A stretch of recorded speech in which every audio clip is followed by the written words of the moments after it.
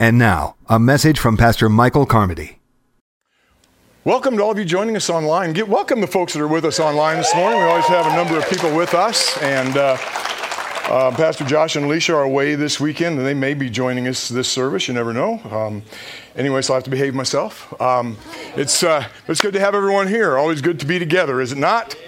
So we started a new series during Lent this year. Lent is a 40-day period of time leading up to Easter, the celebration of the resurrection of Jesus Christ, which of course we celebrate every day, all the time. Am I right about it? We always celebrate the fact that Jesus has risen from the dead. That is our victory. And we always celebrate that. But during the Lent season, it's kind of a period of time that was originally set apart for fasting, for letting go of things that may distract us so that we can focus on things that will bring our hearts nearer and closer to the heart of God. And so this Lent season, we've jumped into a new series, and that series is titled, anybody remember? Last Words. That's right. Last words are important. Anybody ever interested in getting in the last word? When you're having a conversation, you want to get that last word in there, make sure your point is heard. My wife and I have an agreement. I always get the last word in our house. It's yes, dear, right? Guys all know that. I always get the last word, yes, dear. But that's not what we're talking about today. That's not the kind of last words we're talking about. We're talking about the words that Jesus spoke from the cross and the things that he said while he was hanging on the cross. And so all of these phrases, all of these things that Jesus said from the cross, his last words, you might say, were all directed either at God. He was having a conversation with his Father, or they were directed at a person or persons who were there that day in the crowd, in the gathering on site that day. These were simply the words that Jesus used to express himself on that day at that time. He said these things because there was a reason. He was having conversation either with his Father or with people. He was simply engaging in conversation. And someone was there and wrote down these words, and we have them today as part of the Holy Writ, the Holy Scripture, that we get to look at the words that Jesus spoke from the cross. Undoubtedly, these words actually spoke to specific feelings that Jesus was having, especially when he said things like, I thirst. It is finished. Into your hands I commend my spirit. He's talking to the Father in some of these. He's just speaking generally, but it speaks to something that's going on inside of him, or perhaps a response to his surroundings. We'll talk about that a little bit. So there's a very natural element in the words that Jesus spoke. There's something very common, really, about the words that Jesus spoke. He wasn't necessarily laying out doctrine like he did on the Sermon on the Mount, or he wasn't redirecting or correcting some of the fallacies of the Pharisees, we might say. He wasn't working on delivering doctrine. He was speaking from his heart what was happening in his life at that moment. And as he spoke these things in a very natural element, we also realize that everything he said, everything Jesus said always, but everything he said from the cross, these words have very far-reaching theological and spiritual impact. I almost said spirological. I said, I'm going to make up a new word. Theological and spirological impact. Forget I said that. There is no spirological, it's spiritual impact on our lives, right? Everything from the very first word that we talked about last week, we'll get there in a second, from Father, forgive them, right? To the very last, it is finished, and he gave up his spirit. All of those and everything in between, these words continue to form the doctrine of the redemption of Jesus Christ. And so they're important words. And I want you to take a moment to consider this with me, if you would. I was just thinking about this as I was preparing for this message. So these are the words that Jesus speaks while he is in the process of offering his life as redemption for the entire human race. The entire culmination of Jesus' ministry for the roughly 3.5 years that he performed his public earthly ministry, everything he taught, everything he talked about, everything he focused on was leading toward this moment, a sacrifice that would be made by a spotless lamb to forgive the sins and provide redemption for the entire world. While he is in the process of making that sacrifice, he speaks these words. Now, I'm not going to stand here and tell you that these words are weightier or that they have more import or more impact than anything else that Jesus said, but certainly in the moment of redemption, what he says has impact on our lives, and it has impact in this world. And so as he speaks these things, I believe these words give insight into the heart of Jesus and into what he did for us in the crucifixion. So again, last week's Pastor Josh spoke about the first one. We looked at, again, Father, forgive them, right? And of course, he was speaking, I believe, in a very natural sense to those who were there that day. He was speaking over the soldiers who had crucified him and nailed him to a cross. He was speaking over the Pontius Pilate, most likely, who agreed with the Jews and sentenced him to death, probably speaking over Caiaphas, the high priest who demanded his crucifixion. He was speaking over those who were there that were jeering him. Father, forgive them because they don't know what they're doing. They're not aware of the importance of this moment. And so he spoke that forgiveness over them. And yet, when he spoke that forgiveness, it was deeper than just something that happened on that day. Think about this. Father, forgive them. He's speaking to the Father. Everyone that's not Jesus and the Father, the Holy Spirit, everything that's not God is them. Father, forgive them. Father, forgive them saved you. That word, Father, forgive them, from the cross. The Father heard the prayer of his Son, and he chose to forgive every person who was under the penalty of sin because Jesus was made sin for us so that we could walk free from sin and have redemption in Christ and be forever free. That is pretty good news. Father, forgive them. As we stand here today in this sanctuary, Father, forgive them has altered the eternal destiny of 2.5 billion people on this planet today.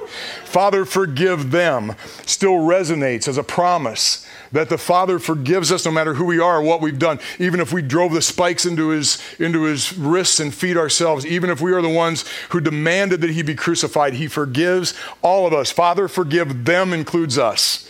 This is really good news, by the way. Nudge your neighbor, say, that's not too bad. You don't have to say it like that, but it's not too bad. So today's words are taken again from Luke 23, where we were last week looking at Father, forgive them. Today we're going to Luke chapter 23. We're going to look at verses 39 through 42. But I want to begin in verse 32. Already on the screen, check it out. Two others also who were criminals, everybody say criminals, were led away, to be put to death with him. One of the criminals, verse 39, who were hanged there, kept deriding him, kind of making fun of him, poking at him, blaspheming him, saying, "Are you not the Messiah? Save yourself and us." But the other criminal rebuked him, saying, "Do you not fear God, since you are under the same sentence of condemnation? And we indeed have been condemned justly, for we are getting what we deserve for our deeds. But this man has done nothing wrong." Then he said, "Jesus, remember me when you come into your kingdom." And he replied, "Truly I tell you, today you will be with me in paradise." So my message today, the core of my message today is with me in paradise. Jesus tells this man, today you will be with me in paradise. Now there's a lot to unpack in this, but let's just look at it. It begins with a conversation. So Jesus is crucified. Two criminals are crucified with him. It's interesting, Jesus was accustomed to running around with, I guess what we would call the less than desirables of this world. Jesus was accustomed to hanging out with people who were not the best people in Jewish culture. I mean, if you look at the list of people that he interacted with, the list of people that followed him and who they were, in that list, we have prostitutes. They're not looked at very favorably among Jewish society. We have tax collectors. It wasn't like it is now where everyone loves to pay taxes. Back in those days, people didn't like to pay taxes, and you have Jewish individuals collecting taxes from the Jews and giving the taxes to the Romans. These people were not looked upon with very much love by the Jewish people. So he has prostitutes, he has tax collectors, he has lowly, uneducated fishermen who are considered to be below common even in that culture. You actually have members of the Jewish resistance movement also known as the Zealots, those who were anti-Rome, anti-government. They want to bring a rebellion. Again, many of the Jewish people didn't think much of them because they were concerned that this element would get the Roman soldiers and the Roman government very angry with them, that Rome would come in, take their temple, destroy the city, which eventually did happen in 70 AD. So they didn't really care for these Jewish resistance followers either. You have very poor, common people who were following Jesus. You have the diseased, people who he had healed, people who had been sick, people who had spent their lives in sickness and suddenly they could see or they could walk and they're healed and they're the followers of Jesus. So basically, his followers are the purged of Jewish society. The people that high society really want nothing to do with. And of course, there are some high-level people. We know Nicodemus comes to Jesus by night. He's a Pharisee. He's a Jewish religious leader. And he says, we know that you have come from God and we know certain things about you. And so there were some who believed in him. But his followers, generally speaking, were less than desirables. They were the people not thought of too highly. The Jewish people, the Jewish leadership especially, had a very detailed process of determining a person's value. And we can't get into all that, but basically let's just say the vast majority of the people that followed Jesus were in that group where that had been purged by Jewish society. And so that these folks don't really matter. The fact that Jesus hung around with them tells us something. Things were changing. He looks at those who don't really matter and says it really matters. They really matter. He looks at those who are the purged of this world and says, they're the ones that I want to love. They're the ones that I want to touch. He loves us all. He wants to touch us all. But you know, sometimes when people get into a place where they think they're okay, they don't need anything. They're not looking for anything. But those who know they have a need, those who are spiritually bankrupt, he reaches to them. And so the fact that he was doing this was a strong and solid message to the world that something was going to change. So Jesus constantly hung out with the wrong people. It would make sense then that he would be crucified with a couple of criminals. They're his people, right? He's crucified with a couple of criminals. Now, it doesn't say in the text anywhere what these criminals did, just that they're criminals. Matthew uses a different term, whereas Luke calls them criminals, Matthew calls them bandits. Now, bandits are robbers, but a specific kind of robbers. Bandits are robbers who use weaponry and violence when they rob people. And so this kind of elevates maybe their crime a little bit, but we don't know exactly what their crime is. Yet, nevertheless, here they are, hanging there, being crucified. And this one criminal, of course, the one is making fun of Jesus and saying, hey, you're supposed to be the Messiah. You know, it says King of the Jews. When he's crucified, it says King of the Jews above his cross. That's what he's sentenced for. That's his crime. And so, you know, he says, you know, he's making fun of him. And the other one speaks up. And when the other one speaks, I think we can see we can see faith in what he says. Let me remind you, this won't be on the screen, but let me just remind you of what he says. Here's what this other criminal says to the first criminal who was making fun of Jesus. He says, do you not fear God? Suddenly this criminal has fear of God in him. He says, do you not fear God since you are under the same sentence of condemnation? And we indeed have been condemned justly, for we are getting what we deserve for our deeds. We're going to come back to that in a moment. And then he says this, but this man has done nothing wrong. How does this criminal, hanging there beside Jesus, have the wherewithal? How does he have the presence of mind to say, you and I are getting what we deserve? This one has done nothing wrong. How does he know that?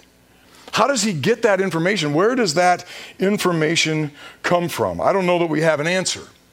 But I would guess, given the gravity of that moment, think about it. This is the moment that the creator of the universe is making an act of redemption to redeem all of humanity, to forgive all of sins, and to change the world forever. I would think if you have any semblance at all of spirit or heart, you would pick up on the fact that this is a very unique moment. Now, I don't know if that's what happened or not. I can't say for sure. But somehow, this criminal knew this. This man has done nothing wrong.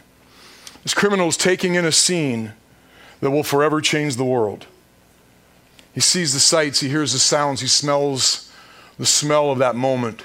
Something inside of him has the presence of mind to say, this man has done nothing wrong. Then he looks to Jesus and he says, Jesus, remember me when you come into your kingdom. So first of all, he says, this man has done nothing wrong. That is a statement of faith, of acceptance. And then he says, Jesus, remember me when you come into your kingdom. And he's saying a couple of things here again that I think just push the level of this man's faith. First of all, he knows that Jesus is coming into a kingdom. Sure, it says King of the Jews above him, but there's something that's happening in this man's heart. He says, when you come into your kingdom, he knows he's coming into a kingdom. And he says, remember me when you come into your kingdom. He believed that Jesus could do something for him. That's the idea of remember me. When he says remember me, it's not like, hey, Jesus, when you come into your kingdom, have mental recall of who I am. Remember me hanging here in this conversation and just remember that you saw me. That's not what he's talking about. He's saying remember me. Same way Joseph told the cupbearer in prison, hey, when you get out and you're serving to the Pharaoh again, remember me. In other words, get me out of here, right? That's what this man hanging here saying, Jesus, when you come into your kingdom, do something for me. Help me. Do something for my life. He somehow believed that Jesus could do something for him, even if it meant doing something for him post-mortem. He knew he was dying, but he still believed Jesus could do something for him once he came into his kingdom. This criminal is basically saying, include me in your victory over this thing. I know it's coming. I want to be a part of it. I want to be part of your kingdom. This is incredible faith. Jesus' response, I think, responds to this man's faith. When he said, I tell you, which is basically a way of saying, this is the truth. I'm telling you the truth. I tell you. And then he levels him. Here he says this, today you will be with me in paradise. Wow. What a statement. I believe that must have been more than the criminal expected to hear. Today you will be with me in paradise. Why would Jesus do that? Why would he hang there with an unnamed criminal and offer him paradise just because of one question? Remember me when you come into your kingdom. The only explanation we have is because that's exactly why he's there. The whole reason Jesus is there is to forgive those who are broken, even if they don't ask for forgiveness. This man didn't hang there and say, Jesus, forgive me for my sins. I repent and I turn my life away. And if there's water here, I'd like to be baptized. He didn't say any of that. He just said, when you come into your kingdom, do something for me. Remember me. And by doing that, by saying that, he put faith in Jesus. And that's what the cross is. It's a place where we can connect by faith with what Jesus has done for us. The cross is a place of hope for the hopeless. Smile a little bit. That's good news. It's a place for a second chance for the outcasts. The scourged of society. The criminal element gets a second chance at the cross. That's good news because I are one. Or I were. The cross is a place of new life, new hope, renewed opportunities, undeserved faith. Cross is a place of an extension of grace and compassion. Somebody help me out in here. It's a place of joy and peace and strength.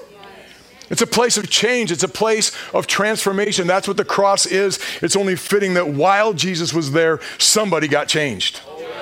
This criminal hanging next to him, his life is completely changed because Jesus is demonstrating to the world, this is what redemption does. It takes the likes of this character and offers him a place with me in paradise today. He's not going to have to atone for his sins. He's not going to have to fight for it. He's going to die, and he and I together are going to paradise. What? This criminal said by his own admission when he was speaking to criminal number one, he said, we are getting what we deserve. We're getting what we deserve. He said, you go look in the books, man. It says when we do what we did, the ultimate punishment would be crucifixion. We're getting what we deserve. He was getting what he deserved. He got crucifixion. By the way, crucifixion was not just a way of executing criminals. It was a way of creating extreme humiliation.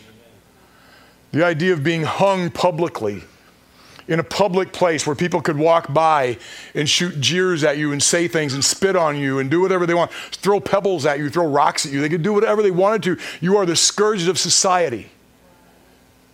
It was intended to humiliate. So here he is, we're getting what we deserve. We're getting crucifixion, we're getting humiliation. Ultimately, we are getting death. We're getting what we deserve. That's what he deserved. Jesus, operating in grace, gave him what he didn't deserve. Paradise on the other side of death. Yikes. That's good news. Nudge your neighbor, say that's not too bad. He gave him forgiveness. He gave him hope. Do you think that changed this man's countenance? I mean, he knows he's dying, right? He's in pain. He knows he's a criminal.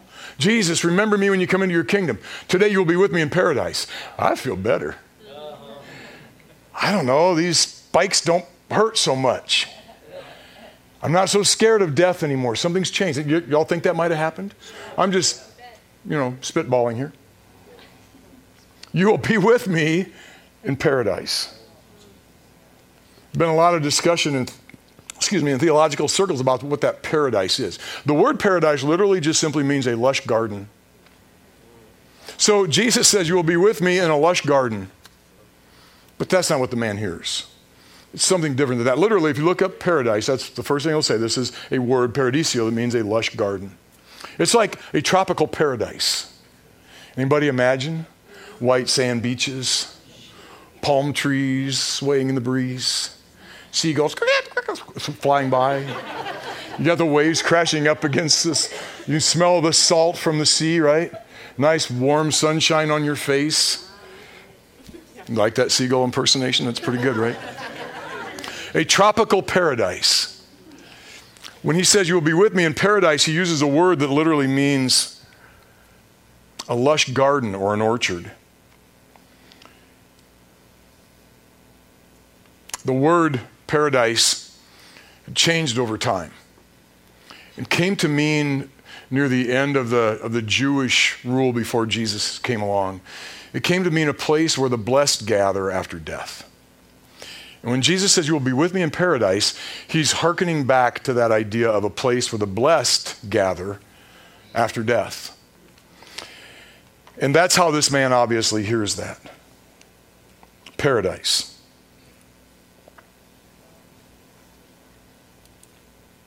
I don't know if I have a slide for this or not, but I had a definition, the place where the spirits of the redeemed dwell eternally with God. I don't think I have a slide for it, my bad. Let me say it again. The place, everybody say it with me, the place where the spirits of the redeemed dwell eternally with God. That's paradise, is it not? The bottom line, here's what Jesus said. The bottom line is this. You will be, say those two words with me in paradise. You will be with me in paradise. Somebody say, well, where is paradise? Is it heaven? What exactly is paradise? Here's what paradise is. Paradise is with Jesus. Wherever Jesus is, you're in paradise. Wherever Jesus is, you are in the best place you can possibly be. That word paradise was originally used for the Garden of Eden, the paradise of God. Became used also for the land of Goshen. When the nation of Israel first came into Egypt, they went into the land of Goshen. The Garden of Eden and the land of Goshen, this is the best land that they could possibly come to. God wanted to send them to Canaan land, the land of promise, the promised land. Why? Because it was the best possible land for them. He always wanted to give them his best, and that's paradise. You know what paradise is today? It's God's best, being with him forever in a state of eternal bliss. Somebody help me out up in here. Paul wrote this about this idea of paradise. Check it out, 2 Corinthians chapter 12. He said, I know a person in Christ. He's speaking of himself, by the way, being very kind of cryptic in his language. But he said, I know a person in Christ who 14 years ago was caught up to the third heaven. Everybody say the third heaven. Whether in body or out of body, I don't know. Caught up into paradise and heard things that are not to be told that no mortal is permitted to repeat. He said, man, I went to a place. First he called it the third heaven, then he called it paradise, same place. And he said, you're not allowed to say anything that you hear there. This is a different place. Yes? So first of all, the third heaven, what does that mean? Well, there's a breakdown of the heavens, we might say. First of all, we have the heavens that are within our atmosphere or within our gravity, where the birds fly and airplanes fly and hot air balloons and the air above us, yes? Then you break out of gravity and you get into the second heavens. That would be the first heaven. You get into the second heavens. This is where the sun, the moon, the stars, the planets, the universe, the ever-expanding creation of God, when he said, let there be, and there was, and it began to create. That's still being created. It's still happening. The creative word of God is still creating a universe. That's why the universe is still in motion. That's the second heavens. It's expansive. You can't even begin to measure it. Then there's a third heaven. That is a place, certainly, but a place that we can't really understand, that is the dwelling place of the redeemed. those whom Christ has forgiven and redeemed, an eternal dwelling place. And that's what he calls paradise, that place where the redeemed gather with God. So heaven is not first a place. It is a place, but before it's a place, heaven is a position. What's that position? It's to be with Christ. I don't know where heaven is. I know we read a little bit about it in the scriptures. We read of the streets of gold and the fruit trees that are growing along the river, and we read all the stuff about heaven. I don't know how much of that is literal. I don't know what that's really talking about. You know what I know heaven is? Heaven is the presence of Jesus. And wherever he is, that's the best place for us to be. No matter what else it looks like or what else happens there, we realize that as God has always wanted paradise for his people, whether it was the Garden of Eden or Goshen or Canaan, he's always wanted paradise for his people, the best of the land. He has saved the best of the best of heavens for his people, for those whom he's redeemed. That's pretty good news, by the way. Just as Jesus told that criminal, that robber, that on that very day he would be with Jesus in paradise, so you and I are promised eternity in paradise. But not just that, but that we get to be with Jesus in paradise. Because if Jesus isn't there, it's not paradise. If Jesus isn't there, it's not heaven. You with me? So those of us who are sitting in here today, criminals, sinners, just give me something if you can connect with any of these. Law violators, the broken, the addicted, the suffering, the struggling, the spiritually bankrupt, those who have not loved God with all their heart, those who have not loved their neighbor as themselves. Any of these, when we reach out in honest need to a gracious Savior, we receive the same promise that this criminal received. The promise of today being in paradise with Jesus. The moment I prayed and said, Jesus, I'm bankrupt without you. I need you. I don't remember the words I prayed, but I need Jesus. Immediately something changed inside of me. You know what changed inside of me? A little piece of paradise called Jesus came to live in me. And suddenly my life began to develop into a lush garden of the fruit of the Spirit. The fruit of love and peace and joy, and patience. That began to grow in me, and it's still growing and it's still changing. I'm in the process of becoming a lush garden on the inside. So if you don't like what you're seeing just yet, it's just because there's a few thorns getting pushed out of the way so the lush garden can grow, right? Because I got some thorn stuff on the inside, and I know none of you do, but I do. And some of that has to get out of there, and sometimes when it comes out, it gets to the outside and it starts causing problems out here. But that's okay. There's a lush garden growing on the inside, and eventually that will take over. We are with Jesus right now. We don't have to wait to go to heaven to enjoy paradise. There's a little sliver of paradise living in us right now. I'm not to say that this is all we get. The Holy Spirit, the Bible says, is the down payment on everything that God has for us. And there are days that I'm in prayer in the presence of God and worship, and in God's presence, I think, wow, if this is a down payment. Down payment's usually not very much. If this is just a tenth or a fifth, or let's just say it's a tithe of what God's going to give us, man, we in for some good stuff. I mean, if this is 10%, I can't wait to enjoy this 90. That's why we don't get it all here. We die. That's why we get that 90 after we leave, or we get the fullness of God's paradise later, because our flesh can't handle that much glory. You know what I'm saying? We don't know entirely what it means to go to paradise with Jesus, to be with him eternally in whatever condition that is. But here's what we do know. We know it's good. And we know that as great as this life is, and it is great, especially with Jesus, that life to come, it causes this life to pale in comparison. Paradise with Jesus is far better. Paul said this in Galatians 2:19. He made this statement, I have been crucified with Christ. Everybody say that. Say, I have been crucified with Christ. That's how Paul saw it. I have been crucified with Christ. And if you think about that, we are the criminal. Was the criminal crucified with Christ? Yes. And what did Jesus tell him? Today you'll be with me in paradise. We have been crucified with Christ. The theological impact of that statement from the cross still resonates today. As I said, Jesus is just having conversation. He didn't even start this conversation. One criminal started making fun of him. The other criminal rebukes the first criminal and then says to Jesus, remember me when you come into your kingdom. He said, yeah, I'll just take you to paradise today. Boom. Case closed. There you go. And still today, we look at that and we think, Jesus promised a criminal paradise. That gives me hope. Sure, we have a better place in the life to come, an eternity with God that is certainly better than earth. But paradise lives in us. There's a garden growing in you. A garden of God's love and joy and peace and compassion.